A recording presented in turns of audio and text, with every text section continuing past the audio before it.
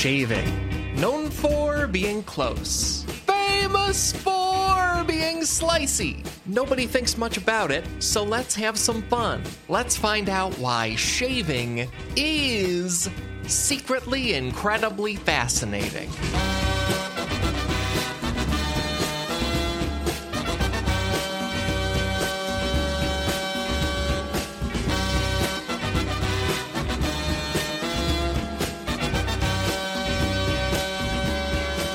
Hey there, folks. Welcome to a whole new podcast episode.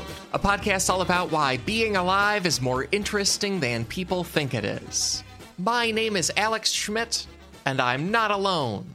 I'm joined today by John Cullen and by Sarah Pappalardo.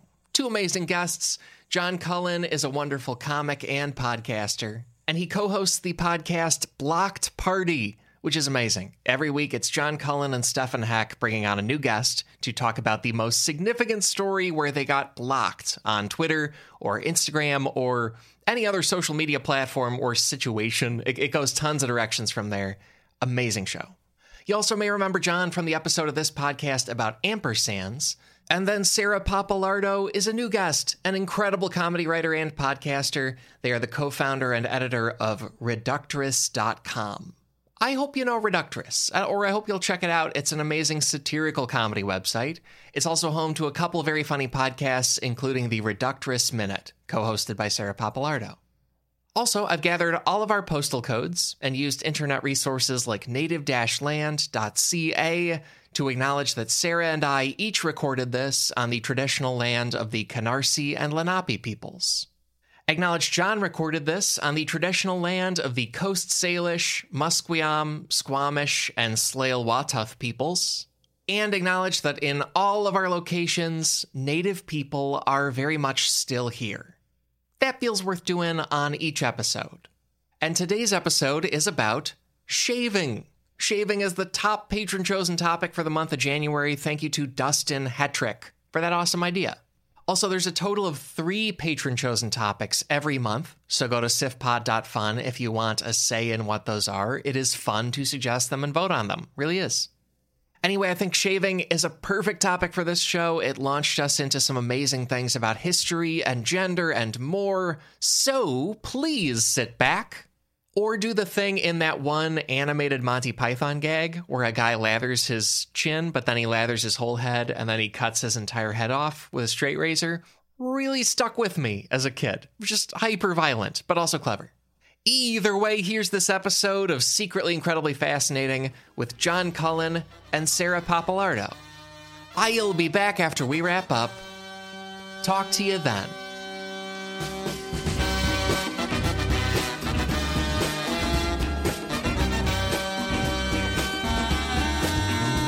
Sarah, John, thank you both so much for being here. And of course, I always start by asking guests their relationship to the topic or opinion of it.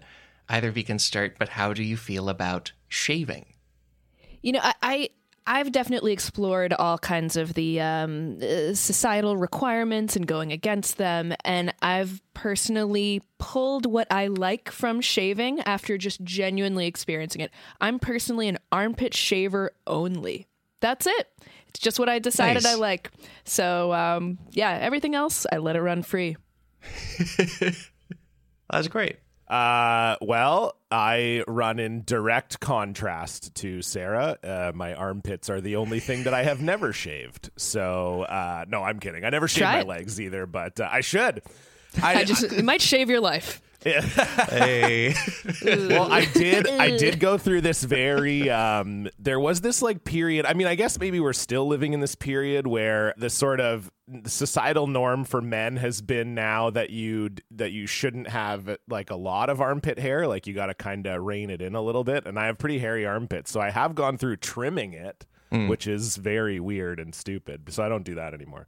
But not weird, I guess. I mean, whatever. Do whatever you want. But for me, it felt weird and stupid. And then, yeah, I've been shaving my face for a long time. Well, not my face, but my neck. And I have a very sensitive neck and face. So I don't like shaving. I shave my neck hair like once a week. I've had this like beard-ish thing for the last probably 10 years. And Yeah, I think my funniest experience with shaving would be working for the grocery chain Safeway when I was a teenager, and they actually had a policy at that time, which would have been 2000 to 2003 that I worked there, where you had to be fully clean shaven if you were a man, and they would send you home if you weren't shaved. And I actually had that happen one time. They made me go home on my break and shave my face and then come back.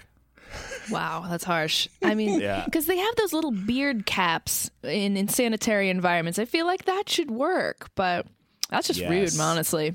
Yeah, I think so. Now I think you are allowed to grow a beard, but if you do, you have to wear the hairnet for your face or whatever. Nice. But anyway, yes, shaving. There it is. If I never had to shave again, I'd be thrilled. I don't know how explicit they were about it, but was the vibe like you need to shave for sanitary reasons, or was it like you need to shave because our founder is some sort of Puritan about this? They just want everybody to look trim. The second one, I think. I honestly think it was the second one. Yeah, I don't think it was a food safety thing, because I didn't work with any, I was in produce, so I guess technically that is exposed consumable food, but I don't believe it was even if you worked in grocery or whatever, where you were just handling cans and stuff like that, you had to be clean shaven. So I think it was a puritanical type thing rather than for the $6 an hour that you were making. That's right. It's rough. That's rough. Yeah, it was pretty rough. I think when you're 15, you just don't think about that. I also think we were still it was 2000 when I started working there, so you're still in that kind of era where you're they can just tell me what to do, sure, and then now I feel like now we're a little bit out of that era. Yeah, for sure.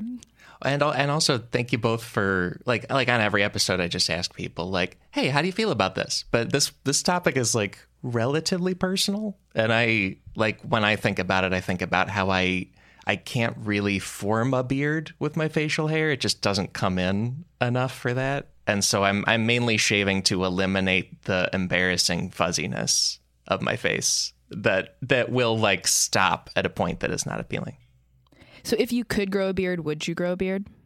I thought about it, and I think I probably would try it and then be irritated by the itchiness and then get rid of it. Because I have also done the armpit trimming, but I don't shave it. I just do lazy electric trimming to make it less itchy and less annoying. I think it would go like that. Yeah, that's exactly it. I think your beard does get itchy when you first start growing it, but then once you get used to it, it kind of goes away a little bit. But yeah, okay. It becomes a norm. It definitely takes a while to get used to. Yeah. Yeah, and every person's hair grows differently and is different, and it's a whole bucket. I feel like there's 2 or 3 norms tops, and then everybody's dealing with that all of the time. The rest is just it's the Wild West of just hair. That's great. I love it. Nuts out there. I know Wild West is a go-to metaphor, but it seems like those guys could do whatever, huge handlebar really stuff, and it was very easy. But yeah, and then as far as the rest of the show goes, I think we can get into the history of this and a lot of the norms of it and everything else. On every episode, our first fascinating thing about the topic is a quick set of fascinating numbers and statistics. This week, that's in a segment called When I Find Myself in Need of Numbers, Alex Schmidt, he comes to me with interesting statistics. 1, 2, 3, 1, 2, 3. And that name was submitted by Peter Counter. We have a new name every week. Please make it as silly and wacky and bad as possible. Submit to SIFPod on Twitter or to sifpod@gmail.com. We got some stats and numbers here about shaving. That was good. You paused there like you wanted me to compliment your singing, so here I am. Yeah. There's applause happening over here. Great work. Little tear. You can't see it, but there's a tear. Do you sing it every time? I feel like I asked this last time, but did you? And I remember thinking damn, that's good. That's cool. And I would not want to do that. If I had something like that on my podcast, I'd have to shut it down. I wouldn't be able to sing it every week. It would be bad. Yeah, I'm not pained by the singing element, but that's what people tend to pitch. And thank you for I never release a video version of this because I do a lot of pleading in that pause. Like it's silent, but I do a lot of just visual begging to the guests. So yeah, please encourage me, and just this in general. Please just encourage what's going on. All of it, yeah. But we got some numbers here about shaving, especially in history. The first number is 5,000 years. 5,000 years. That's approximately how long people have used razor blades to shave. That's when we started having enough metalworking to do it, more or less. That must have been a rough razor blade, though. Yeah. Stone Age razor, not Stone Age literally, but that's got to be. It was rough. A lot of people made a lot of fatal mistakes early on. Oh man. Oh yeah. The infections. Oh, terrible. It had to be a real, I'm thinking of this, and this is heteronormative, but I'm thinking of this in the, who were the first women to be like, I will not have a man unless he's shaved. And then the men were like, oh my God, I'm in love with this girl, but she insists that I shave, but I hate shaving. It's a nightmare. And how many real fights actually happened about that? Yeah. And Hezekiah died shaving for a woman. Yes, exactly. Here lies Hezekiah. He knew he was not skilled with a blade, but he was skilled in love. Yeah, that especially with blade use, I feel like that was one of the first skills anybody learned. Most of these people were not literate, and couldn't cook more than a couple of things, and they only grew a couple of things, and then they were trying to figure out blades. That was it. That was the whole process of being a person. And many other skills, but I guess in a way though, that's true. It's oh no, another skill. I think we think of now I think we think of oh, I want to have as many skills as possible and I want to be multifaceted. But back then they were probably I was really set on only doing 3 things my whole life. Now you're telling me there's a 4th thing? No.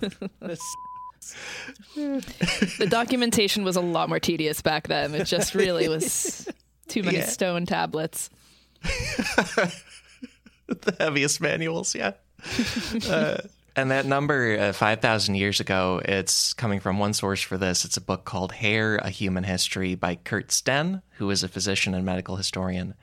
And there was probably a lot of parallel invention of razors, but a key documented one is that in ancient Egypt, around 3000 BC, men and women and everybody else in the royal courts of Egyptian pharaohs, they started using straight razor blades to shave off their hair. And the straight razors were made of copper or bronze. Those were the 2 metals people apparently there started using first to do razors. Okay. Right? Copper's antimicrobial. It probably was very pretty until it turned green. That's the one that turns green, right? I don't know. Oh, I think so. Yeah. I didn't know the antimicrobial thing either. Amazing. It's just smart. Yeah, they put it in. There was a whole copper hospital, I think. Way too expensive. Not repeatable. But yeah. Copper Hospital. Yeah. Tuesdays on NBC. Yeah.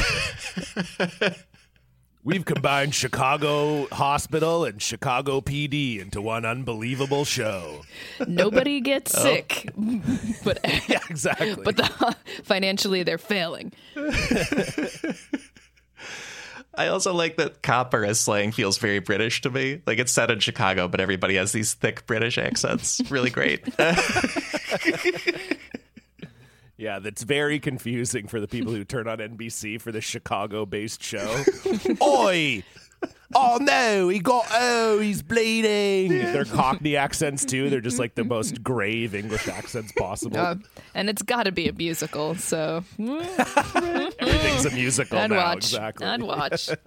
Yeah, that's going straight to Peacock.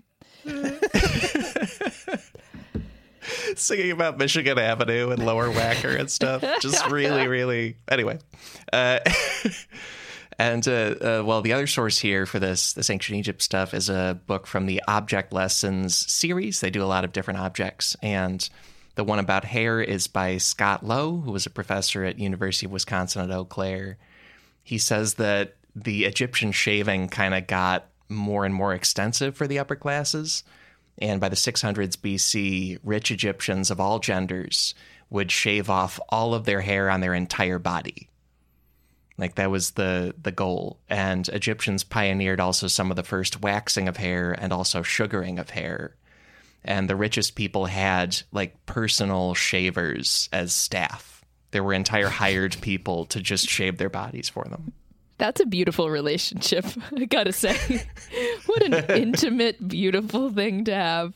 Like, that's the movie I want to see, actually, is just oh, wow. a really, yeah. I don't know. I mean, of all the kind of, like, subservient roles to have, that is quite exceptional. I do remember, this is, not to get too blue on this show, but I do remember there was when I was growing up, there was like this Cosmo article about, because I'm 36 and I feel like and I think you guys are close to me in age. I think it's like we were sort of the generation that started the whole, like, you gotta shave your pubic hair. You just simply have to do it, and everybody's doing it, and you have to do it too. And I remember reading like an article about how it was like someone asking the question, like, my partner just won't shave their pubes. Like, what do I do? And then it was like, you should draw a romantic bath and, like, do it for them or whatever. It's like, it's kind of, I feel like the same tip they give to women. It's like, if the guy won't wear a condom, like, put it on yourself, like, practice on a banana and learn how to put on a condom. And then it can be part of the foreplay. It can be sexy, like, and you're like, okay. I mean, really, like, I was just trying to imagine that. Like, I'm already just thrilled that I'm potentially about to have sex with someone. And now I'm supposed to talk them into drawing a bath and shaving them. I mean, like, come on. Yeah, I wonder where all our issues with consent came from. It's so weird. So crazy. I know, right? Isn't that insane? Manipulate your partner into changing their body. Ooh, sexy. Exactly. If you put rose petals in the bath, that's the rules. Unfortunately, look, babe, I bought these roses. What Cosmo told me. Please shave your butt, baby. Time to shave your butt. I love how Cosmo, it's all those numbers on the articles too, like the 79 hottest schemes to make your partner, like, basically tolerable. Yeah. Yeah, exactly. Does your partner stink? Do they not shave? Do they not brush their teeth? It's like, who do you think my partner is? What's going on here?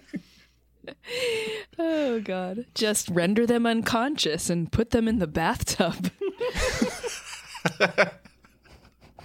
Honestly, if you could draw a bath in 2001, you could do anything. So true. That was really the whole thing. Yeah.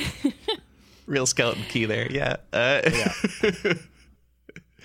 Well, and also one other thing with the Egyptians is that apparently Egyptian priests went the furthest with this, which is that not only would they shave their whole bodies, they would also apparently do hand plucking for their eyebrow hairs and also their eyelashes, if they were fully committed to the going all the way with this social practice. That's where you should have had a video episode, as Sarah and I both recoiled in exactly the same fashion when you talked about plucking eyelashes. Yeah, this is just like fully like rhinoceros, It's just like, oh, we start out and it's like, oh, not having hair is cool. Okay, try having no hair to the point where you're suffering and have no immune system left. Like, right? Why do we do this? But it's at least it's good to know that it started at the beginning of civilization. Like, it's not just like the internet that made us ridiculous. Like, truly, people have been nuts since antiquity. Yeah, the depth of the commitment, like, it's varied across cultures and eras, but the Egyptians, they really, really went for it. And also, it's an outside source because it's the Greek historian Herodotus, but he said that Egyptian priests, they did all this hair removal, and then they would also let it all grow back specifically to mourn a death. And then once the mourning period was over, then they cut it all back off. So there was a big, like, religious component to this in a way we don't do so much, I don't think. That's what I should have told my girlfriend in 2004. Oh, my bush? I'm actually in mourning right now. So how dare you tell me? How dare you draw this bath? How dare you go against God's wishes? I'm a devout ancient Egyptian religion follower. And babe, you know this. You know this about me. Okay? Don't pretend like I just made this up now, okay? The next number is 3 million years. So even more years now, 3 million years. That is about how long humans have dealt with their own specific species of pubic lice. And I know that's gross, but pubic lice. This is Professor Scott Lowe again. He's citing a study that was done at the Florida Museum of Natural History. Their goal was to track human evolution by studying the genetics of lice over time, because you can kind of like that changes as different hominids evolve. And they decided that approximately 3 million years ago, human pubic lice became genetically distinct from gorilla pubic lice. And so we've been dealing with that for basically as long as people have been a species. And, you know, especially in more ancient times, that was a big part of shaving some areas, was hygienic reasons. Okay, but like real talk, if you're a non-human or a gorilla, wouldn't that just be regular lice? Like, where do your pubes end and where does the rest of your hair begin? Yeah. This is for the audience. Think about it. You're like, look, I'll be your surrogate. I know we are all thinking this right now. Let me be the person to bring it. It's like we really just gave them less. The weight here. Yeah. We gave the lice less surface area to play on, which changed everything. Probably just fundamentally changed the DNA of the lice. Yeah, we gentrified the area, and the lice could no longer get in. Because also this source told me a thing I did not really know, which is apparently human head lice and human pubic lice are separate species. It's not actually the same thing. And it might partly be because we, you know, our hair covering varies across the human body. Well, the next number here, even larger number, 5 million. We're up to 5 million now. That is the approximate number of hair follicles in an adult human body. And just kind of across everybody. According to Dr. Nicole E. Williams, those 5 million follicles come in 2 varieties. There's something called vellus hairs, which are the like very, very fine, very thin hairs that are all over our bodies and are kind of hard to perceive. They're so thin and tiny. And then there are terminal hairs. That means it's a darker hair, thicker, more noticeable. That's everything from the scalp to pubic hair to kind of everything else we would bother shaving. So we're really only shaving one of the 2 types of human hair. That's what you think. I don't shave my invisible hairs. Although I do like that the first kind, those are the kind that like will grow 6 inches on your chin and you won't notice until it's there. And you're just like, how did this get this long? And I'm like, that's great. Sneaky hairs. Yeah. Those are the hairs that are going to really survive the apocalypse of hair when it comes down to it. I have one of my ear lobes has one completely white hair that will just get huge. And it's very upsetting to me and very strange. And I think it does count as a terminal hair, even though it's white, because it's just like those vellus hairs are basically like that fine, downy temperature control hair that you never on purpose shave because it's so like not microscopic, but tiny. Like you don't notice it. But the weird ones, any weird one, I think is terminal. Yeah. Which sounded like death when I said that. It's not death. Very serious. That did sound really. I'm sorry for I was your like, loss. what happened? Yeah. Do you have in-ear hair, Alex, as well? Because I didn't even know that I had it. And then very awkwardly was doing a TV taping for comedy, and the makeup artist started plucking my ear hair. And I was like, what's happening? Oof. And then she was like, oh, did you not know that you... And my fiance was there, and she was like, wait, did you not know that you had ear hair? And I was like, no, I don't look in my ears. I'm not a freak. You know, I'm not like in the mirror like, oh, I wonder what's going on in here. And so that was a weird way to find out that I am growing ear hair like I'm 65 years old. Like, it's crazy. I had to buy one of the little trimmer things. Like, it grows that much. But it was Yeah, like same. I somehow didn't notice, and then all of a sudden I was like, "Oh my god, it's a friggin' forest in there! It's crazy." Nothing like being made massively insecure right before a TV spot too. That's always great. Thanks, hair and makeup. Look, Thank it was you. totally fun. She's like, "Oh yeah, no, well, because you start thinking about that. You're like, was it so long that it would have appeared on television that they were like, we have to get rid of this. People won't even be able to watch. They'll be so distracted. They'll be like, look at this idiot with the massive ear hair problem." I was like, oh my god. I also, due to my limited knowledge of both Canadian television and Canadian healthcare, I assume it was part of the healthcare system for public CBC. I assume this was all like a medical and entertainment process all at once. The TV taping was on CBC. Yes, it was for the Winnipeg Comedy Festival. So that's about as Canadian as it gets right there. But and then the last number here's let's think about some really strange guys. Last number here is much more modern. It is 2. And 2 is the number of U.S. presidential elections won by Ulysses S. Grant, but it's leading to some other guys.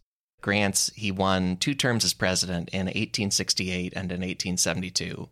I just find this parallel fun. Both of his opponents had humongous neck beards. Each time, and I sent you each. Oh yeah, those were the neck beards. I mean, I wonder if that's where the term neck beard originates. Like, we just don't like it as a culture. We disapprove of the neck beard. Yeah. I mean, I wouldn't vote for anyone with a neck beard. I'll tell you that right now. Yeah, like in modern times and internet times, there's like a trope of a neck beard guy, and I think it really just means a guy who hasn't done a real close shave on his neck. But I'll have pictures for people. In 1868, Grant defeated Horatio Seymour. In 1872, he defeated Horace Greeley. And both of these guys have like very cleanly shaven cheeks, chins, upper lip, everything. And then incredibly robust beards of just the hairs on their necks. Like, it's really, really, really impressive, full, thick beards exclusively from their necks. Well, the style didn't pull well, so they should have really checked that out before the election. Yeah. Second one, like, shame on the second one, especially. Should have known better.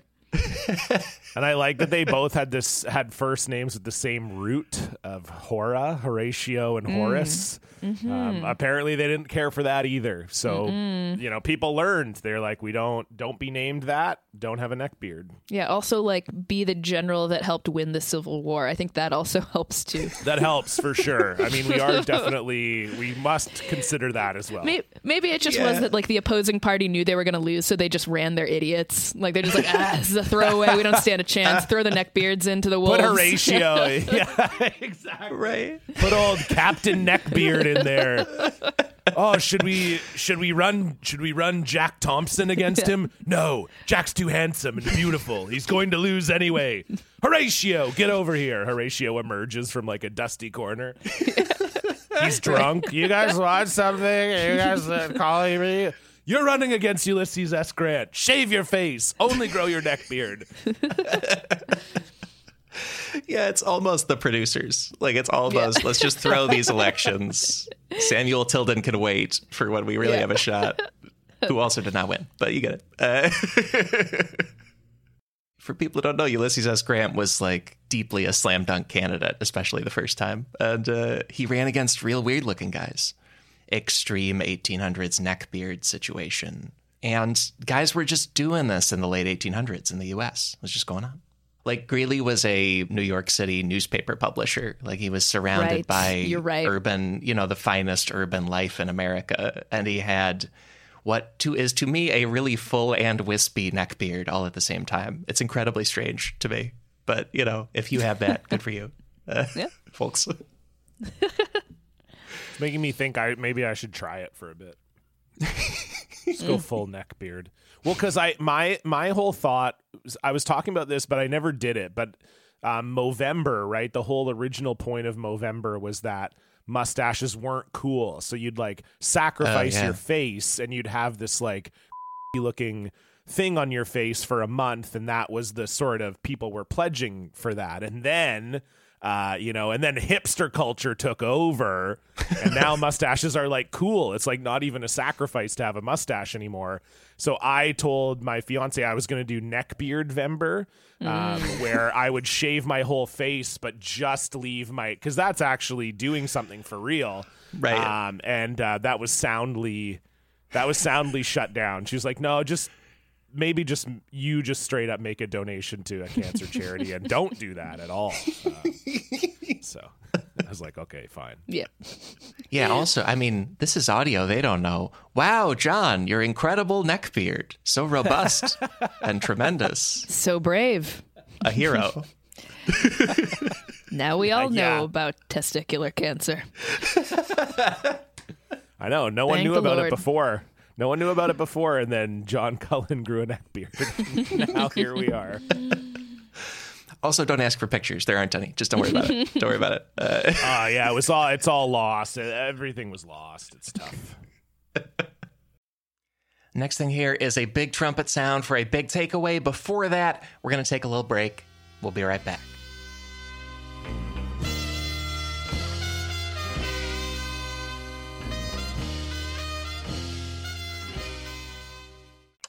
Back for another game. You know it. What's going on? Just one more week till Max Fun Drive. Hard to believe. It's been a heck of a year since the last one. We're now a worker-owned co-op. We raised $50,000 for charity last year. And we've added a bunch of awesome new shows. But do you think we're ready to do it again? Absolutely. Lovely new gifts are lined up. The episodes will be amazing. And wait till everyone hears the bonus content. Yeah, plus they know to go to MaximumFun.org/newsletter, so they're getting all the news. Oh, like that Meetup Day is on Thursday, March 21st. Then what's bothering you? Me? Oh, nothing. We're all set for Max Fun Drive to start on Monday, March 18th. I just didn't want you to see this coming. Check. What? Hang on! It's hard to explain what happens on Jordan Jesse Go. So I had my kids do it. Saying swear words. Saying swear words. Yeah, bad jokes. Bad jokes. Bad jokes. Maybe it's like you tell people that you're going to interview them and then you just stay there like really quiet and try and creep them out. It's just really boring. Because of Jordan, right? Not me. Because of both of you. Oh. Subscribe to Jordan Jesse Go. A comedy show for grown-ups. Well, Sarah, John, there's two big takeaways for the main episode here, so we can get into them. First one is takeaway number 1. The creation of the modern style of shaving is one result of the Great Chicago Fire. And this is going to get into where disposable safety razors came from, which was a pretty big change in creating modern shaving. But the spark was initially like the results of the Chicago Fire, how that came about. Tell me more. Yeah. Did the straight razors cause the fire? Oh, No. Nope. Nope. like a flint. I could see it. It would make sense. Nope. Oh, sorry, I a missed reach. my big opportunity. Sorry, Alex. Can you just say the Chicago Fire thing one more time? The creation of the modern style of shaving is one result of the Great Chicago Fire. Speaking of the Great Chicago Fire, tune in on NBC Tuesday nights at 8 p.m. Chicago Oi! Fire. Oi! Chicago Fire! Oi, look at the blaze. The blaze is huge. What's happening? Oh, my God. Everything's on fire. Someone shave me face. Okay, sorry. Da go ahead. Bears. That was not even a good accent. That was Oh, really da couldn't find Bears. it. That Sarah nailed it. There we go. Sarah, do you have a thing where you have to do the oi first to get I you do. into the Yeah, you know when you can't do an accent, so you Yes. just rely heavily on the catchphrase? Yeah, that's Yes, I'm it's totally me. like that too. I'm like that for sure. And I was like, I noticed. Sarah, you're saying oi every time. I was like, yeah. Also, my ramp into a French accent is "hon hon," which is incredibly embarrassing. It's not great. I apologize up front. But it makes the message clear. We know who you're talking about. But back to the British city of Chicago. The key sources here are the Smithsonian and the National Museum of American History, also the Lemelson Center at MIT and National Geographic. This sort of, it's the shaving as a knock-on effect to the fire. The fire was October 8th, 1871, and then it lasted for about a day and a half, but in that day and a half, it burned $200 million worth of property, over 17,000 buildings. There were 300 deaths, and then 100,000 people were left homeless, which was a third of the population at the time. And one family that was displaced by the fire had the last name Gillette. The family had a hardware business that burned up. They had to move to New York just to find a new place to live. But they also needed to send their older children to work and take them out of school. And so their 17-year-old son became a full-time traveling salesman. He had to leave school. But his name was King Camp Gillette. And, like, he would do traveling salesman work, but then his real dream was to be an inventor. So, like, since he was kicked straight into working life, he started tinkering and inventing with his spare time. And by 1890, he had 4 different patents for various minor stuff. He also worked as a freelancer for a guy named William Painter, who invented the disposable bottle cap. And that guy suggested to him, you should come up with something disposable. There's like huge money in disposable stuff. People have to keep buying it. And so then in 1895, Gillette developed the idea for a disposable razor that slots into a holder. And that led to the disposable razors we have today. So don't go to college, kids. That's that's the takeaway. Yeah. And you know, the original was far more green than what we use now, which is kind of a bummer. Now we just have plastic. But the original was just like a single metal thing, and you know, there's very minimal waste. That's what bums me out about it. I like the idea that this guy's they're just like chatting at a party, and then he's like, "Hey, you know where the money is? Throwing stuff out. If you can make something that people will just throw out over and over and over again, you're gonna get rich, dude." And he's like, "That's right, actually. That's sick." Yep. It's true, yeah. He's right. He's To right. this day. I mean, yeah. God. Would have been sweet to be alive in 1890, where just like any idea would be like they're always like, "Oh, you invented a better mouse trap." It's like in 1890 there wasn't even a mouse trap. It's like you could just do disposable bottle caps is just such a funny thing, you know? It's like, what is it's in Mean Girls, right? Where the one girl got rich because her dad invented toaster strudels. Is that in Mean Girls?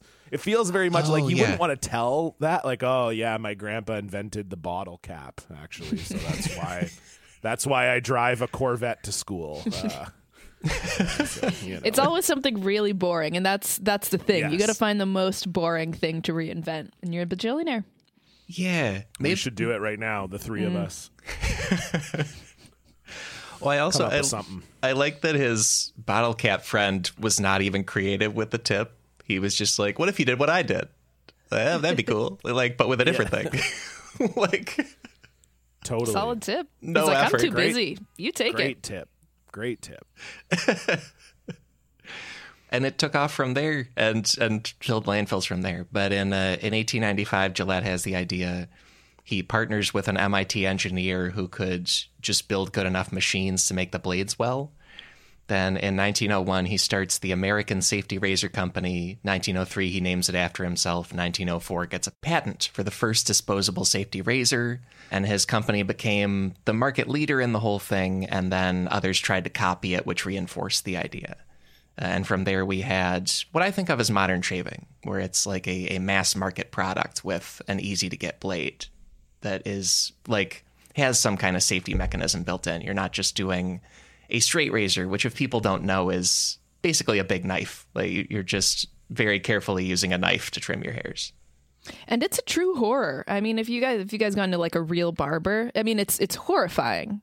I very rarely do it, but I got a straight razor cut before my wedding, and it was just... Oh, cool. I was haunted, but playing it cool because it felt like important. And he did do a fantastic job. Like, I never would have really appreciated like a fade, but wow. Yeah, it's like a dying art that's very, very cool and deadly.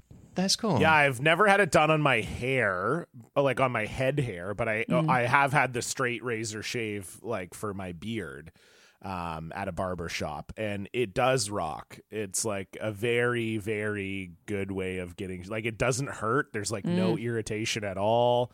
The guy who does it will be like 75, which is sick. You know, it's always like some old Italian guy. And that's, I think, what makes it scarier, because it's like, you know, his hands will be kind of shaking and he's got this giant like knife in his hands. But then as soon as the knife goes to your neck, it's like his hands magically stop shaking and he just has that muscle memory. And you're like, oh, this is the best experience of my life. I've never had it done, but I'm curious with both of you, like, did you plan on that going in, or did they just sort of break it out as an option as you were getting a cut? Nope, total surprise. That's the funny thing is, like, depending, you know, it's like if you go to a hip Brooklyn whatever, and it really is like a 50-50 chance that you get someone who's very intense with like full sleeves on both arms and he just takes the art form very seriously. That's the weird part. Yeah, I feel like, I don't know about you guys, but like there's no warning going in for me. So yeah, like I said, I've never had it done during a haircut. So I think if I had, then that would be a surprise to me. Like if I was getting a haircut and they pulled out the straight razor, I would definitely be confused, because I think I only associate it with face shaving. Like I'd never even heard of it as part of a haircut, which is cool. And it makes sense that you would do it, but I just had never even thought of that. So it would certainly be surprising to me if they did that. But as far as my face, yeah, I specifically went to get that done. But it was I can try to remember the first time. I want to say it was just like a buddy of mine did it, and he was like, "Oh, it's the best shave. Like you got to do it. It just feels good." And so I did, and I agreed. It's great. And off of barber stuff, I think we can get into the other main takeaway for the show. Takeaway number 2. The U.S. beauty industry invented the pressure on women to shave their legs in the 1920s. It's a 1920s invention. Tracks. Yeah. Yeah. Invented a lot of the opposite of innovative things back then, I think. A lot of rules we don't need. Yeah, it was the same guy being like, okay, so I've made a lot of money selling disposable razors to men. Yes. But I just can't help but notice that half of the population is women and they're not shaving anything. What are we going to do? You know? And then it was like, and then we got to the 90s, and then it was like, they're both, now we got them. We got both genders are buying razors, but they're not buying enough. Mm-hmm. And then that's when Big Pube took over. And then they were like, Big Pube. Big Pube and the Brazilian industrial complex. Exactly. And they're like, everyone has to start shaving their pubes. And because, you know, your pubes are generally more coarse as well. So you got to go through the razors faster. Yeah. It's like, we're constantly evolving, you know? Yeah, that's all pretty much what happened. There's also, you know, cultures and eras vary. There are probably places, like we were describing ancient Egypt, that whole body shaving included the legs. Like they had a separate pressure for that in a separate way. But there's a couple sources here, Vox.com article by Phil Edwards, and also Smithsonian stuff, and then the book Hair, A Human History by Kurt Sten from The Numbers. It is a couple companies, including Gillette, saying, hey, why don't we sell these razors to more people? And in 1915, Gillette premiered a razor with a name I've seen spelled a few ways. It's either called the Milady Decollete or the Milady Décolleté. The Frenchness varies of how it's printed on the labels. But it was marketed specifically to women, and I sent you both an ad for like Gillette's product line in the early 1900s, where, as far as I can tell, it's pretty much exactly the same razor, but the Milady one has like a floral box with a woman in a sleeveless dress on the front. That's pretty much it. Yeah, I'm looking at this now here. Décolleté parisienne. Ah oui, très bien. Yeah, Parisienne is in the name. Yeah. But yeah, you're right. Like it does look exactly pretty much it looks like maybe the handle's slightly shorter, at least in the ad, from the old type Gillette. Oh. You're right. But other than that, yeah, it looks exactly the same. One thing that sticks out about the ad too is that it's clear that they sort of make this look like a bit of a luxury item. Like, I don't know how expensive a dollar would have been back then, but like the way that these are coming in sort of these like almost jewelry boxes that you would like keep your razor in and stuff like that. Like it's interesting that we think of disposable razors as just this like, you know, thing you buy at the drugstore and throw in the garbage. But they've really made it seem here like this is a kind of luxury product. Yeah, this is a class thing. And you notice there's no bulk discount for getting 10. Kind of weird. Yeah. But again, if you're rich, it doesn't matter. Same price for 10 as for 5. Totally. That's wild. I didn't even notice that. But yeah. That's Look, we can sell them to you. They cost the same. But buy as many as you want. Yeah, folks, this ad, it's just a men's razor for $1, a women's razor for $1. So I guess no pink tax. That's nice. But then Gillette blades, it's a pack of 10 for $1 or 5 for 50 cents. So yeah, Sarah, you're right. Like there's no, why are they not doing the bulk thing that everyone does? Really weird. I don't think they really fully capitalized on capitalism yet. They're still in its nascent form of exploitation. Right. Like we just invented having another gender shave. Like we haven't come up with bulk yet.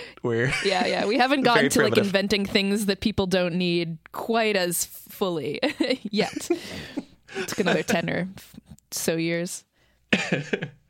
Yeah, and this change for ladies' razors, it also is part of kind of the bigger, really big change that these safety razors did, because once Gillette's invention came along, it was a pretty small change for men, because men would do that straight razor from a barber shave like daily or very often. And then with these safety razors, there was less pressure to do that. There was less of a practice of that. But also in the pre-safety razor era, body hair was like less of a thing you were supposed to deal with yourself, or at least there were less standards for being super on top of it, because that's like hard to do with a straight razor on your own. It's like, it's like dangerous in some ways, and there was just less norms with it. And so as soon as safety razors came along, suddenly there were a lot more body hair norms, and they were in particular put on women, because just that was how they decided to be as a society. I can't imagine why. Yeah. No, it was just easy. But I mean, again, I still, it's been said before, but I would have appreciated a nice barbershop for body hair, just like the full straight razor experience with a very skilled person on just the whole enchilada. I think that would have been really nice for women in general. Yeah. I can only agree. I can only agree. As someone who has had his beard straight razored, it would be, I think, fantastic on legs, armpits, whatever else you're taking care of. Yeah. I would Incredible. love that. I'd love it for me. Everything. Oh, yeah. I mean, why not, right? Why not? I mean, yeah, pull Stay it out. away from Who the gives a femoral artery and you're good. You're good to go. Yeah. Just get it going. Yeah. Yeah, I like that idea too. That it's somehow funnier to me than getting your bush like waxed or whatever. It's like, oh yeah, no, I went to the bush barber and got this all. I got this fade for our big date tonight. It's an art form. It's beautiful. Faint Italian music in the background for some reason. I don't know. It just feels right. Absolutely. Yeah. Yeah. And then also these body hair standards ended up either dovetailing with or causing fashion changes, because part of nobody pressuring anybody so much about body hair was that it was all covered most of the time, unless you were like nude privately. It was to the point where Phil Edwards cites a story in the Seattle Star newspaper in 1920 where it was fully a news story that a female college student cut her leg while shaving it. Like, this was such a new practice, shaving your legs as a lady, that it was like, wow, write it up. But in the 1920s, there started being sleeveless dresses and also shorter dresses where those parts of American ladies were exposed more than they had been before. And because there was this tool available, there was immediate pressure to adjust the hair that was visible there. Makes sense. I mean, if you cut to the 2000s, like, low-rise jeans could not have existed without the pube social norms of the time. I mean, it just wouldn't have worked, or it would have been wild. And honestly, I would have loved to see that, but maybe it's just better. Britney Spears doing the VMAs, and you can just see her bush, just a little beard, just creeping out of the top of her jeans. But yeah, no, you're totally right. Yeah. Like, it although that almost seems like it went the opposite way, where it was like shaving your pubes or whatever, taking care of your pubes then that saw the advent of low-rise jeans. Like, I feel like the shaving the pubes came first and the low-rise jeans came after. Maybe I'm wrong. I mean, I don't know. I don't even know. I'm just guessing. But that to me feels like maybe that's how it went, as opposed to this where it was like, ooh, it's getting more socially acceptable to show leg if you're a woman, and maybe it would be more ladylike if we showed leg and we didn't have hair on our leg or whatever. But yeah, you're totally right. The low-rise jean era would have been very confusing if we were not even confusing. But I was very repressed. I would have been very confused. I would have been like, oh, It's Gen Z's turn to make sense of that nonsense. Yes, exactly. Can't wait to see what they do. Yeah, it's going to be exciting for sure. Yeah. Rooting for you folks. Yeah. I just find it fascinating, like this almost sort of secret undercurrent of shaving technology influencing fashion technology or going hand in hand with it. And there's also Phil Edwards in Vox. He cites an amazing story in the Journal of American Culture. Sorry, a study in the Journal of American Culture by Christine Hope. She analyzed early 1900s advertisements in magazines like Harper's and McCall's and the other popular magazines of then. And she checked what hair removal ladies were encouraged to do in the ads. And she says that it took until 1915 for there to frequently be ads about removing armpit hair. Before that, it was facial hair, neck hair, and forearm hair was what they were encouraged to remove. Because that was visible at the time and also like kind of fit with male technology at the time. Right. And there was probably, and again, in the weird gendered norms of the time, like there was nothing worse than looking sort of like a man. Like that was just the worst thing that could possibly happen. And that's probably just like all of shaving norms is, again, just like gender performance in so many ways. Ugh, exhausting. Yeah, it's definitely very clearly a like a binary divide, right? It's like you like men are gonna look like this, and so women, if you want to be separate from a man, then you have to be, you have to do this, right? It's very bizarre. Mm-hmm. Yeah, huge norms against anything in between or different or anything. Yeah. And then these ads, apparently in the 1920s, they really got into shaving legs too. By the 1940s, almost all ads for ladies' razors talked about that. And this just sort of industry and advertising and culture created an entire norm out of nothing. Like this was not really a thing before the 1920s. And then in a 1964 survey of American women ages 15 to 44, 98% of them reported doing some form of hair removal regularly. Like just in a couple decades, they invented this entire thing. Doesn't take long to invent some arbitrary societal rules that make someone money, I guess. Yeah, there was cash in it. These days, it's in the flash of a TikTok. Yeah. It can happen so fast. And then the one other industry that was part of this too was the electric shaver industry. The key inventor of the electric shaver was an American named Jacob Schick. And Schick is another famous brand name of shavers and stuff. He patented the first one in 1930. They were an immediate hit. Also, he was so focused on making money that apparently this guy, Jacob Schick, tried to evade taxes on it.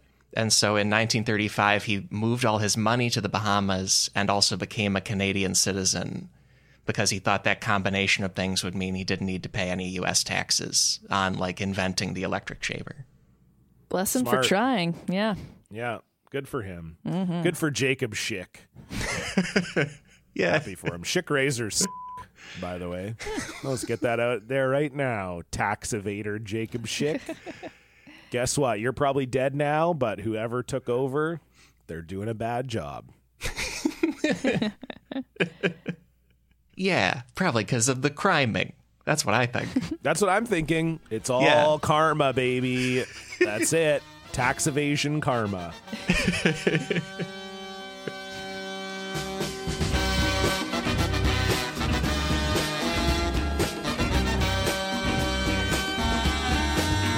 Folks, that is the main episode for this week. My thanks to John Cullen and Sarah Papalardo for both providing better British accents. Among many other things, I guess I grew up in Chicago, but I never learned the British accent, you know? Anyway, I said that's the main episode because there is more secretly incredibly fascinating stuff available to you right now. If you support this show on patreon.com, patrons get a bonus show every week where we explore one obviously incredibly fascinating story related to the main episode. This week's bonus topic is the surprising shaving policies of the New York Yankees. As in the baseball team, the Yankees. Also, if you aren't a baseball fan, you're still going to love this. If you are a baseball fan, there is even more there than you ever knew. It's a really fun one. Visit sifpod.fun for that bonus show, for a library of more than 6 dozen other bonus shows, and to back this entire podcast operation. And thank you for exploring shaving with us. Here's one more run through the big takeaways. Takeaway number 1, the creation of the modern style of shaving is one result of the Great Chicago Fire.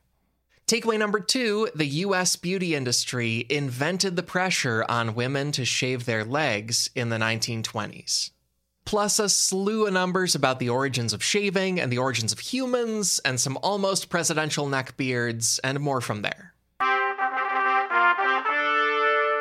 Those are the takeaways. Also, please follow my guests. They're great. John Cullen co-hosts the hilarious podcast Blocked Party. It's him and Stefan Heck exploring their guests' most significant story of getting blocked online. Also, John's amazing stand-up album is called Long Stories for No Reason. And Sarah Pappalardo is the co-founder and editor of Reductress.com. Punch in Reductress.com. Laugh a bunch. Have an amazing time. And they're also the co-host of the podcast The Reductress Minute. Find it by searching the name, when you're searching Blocked Party 2. Blocked Party, Reductress Minute, amazing shows. Many research sources this week. Here are some key ones. An amazing article for Vox.com by Phil Edwards, all about the practice of women shaving their legs. Also a book called Hair, written by Professor Scott Lowe as part of the Object Lessons series of books. Another book called Hair, A Human History by Kurt Sten. Find those and many more sources in this episode's links at sifpod.fun. And beyond all that, our theme music is Unbroken, Unshaven by the Budos Band. Our show logo is by artist Burton Durand. Special thanks to Chris Souza for audio mastering on this episode. Extra special thanks go to our patrons. I hope you love this week's bonus show. And thank you to all our listeners. I'm thrilled to say we will be back next week with more secretly incredibly fascinating. So how about that? Talk to you then.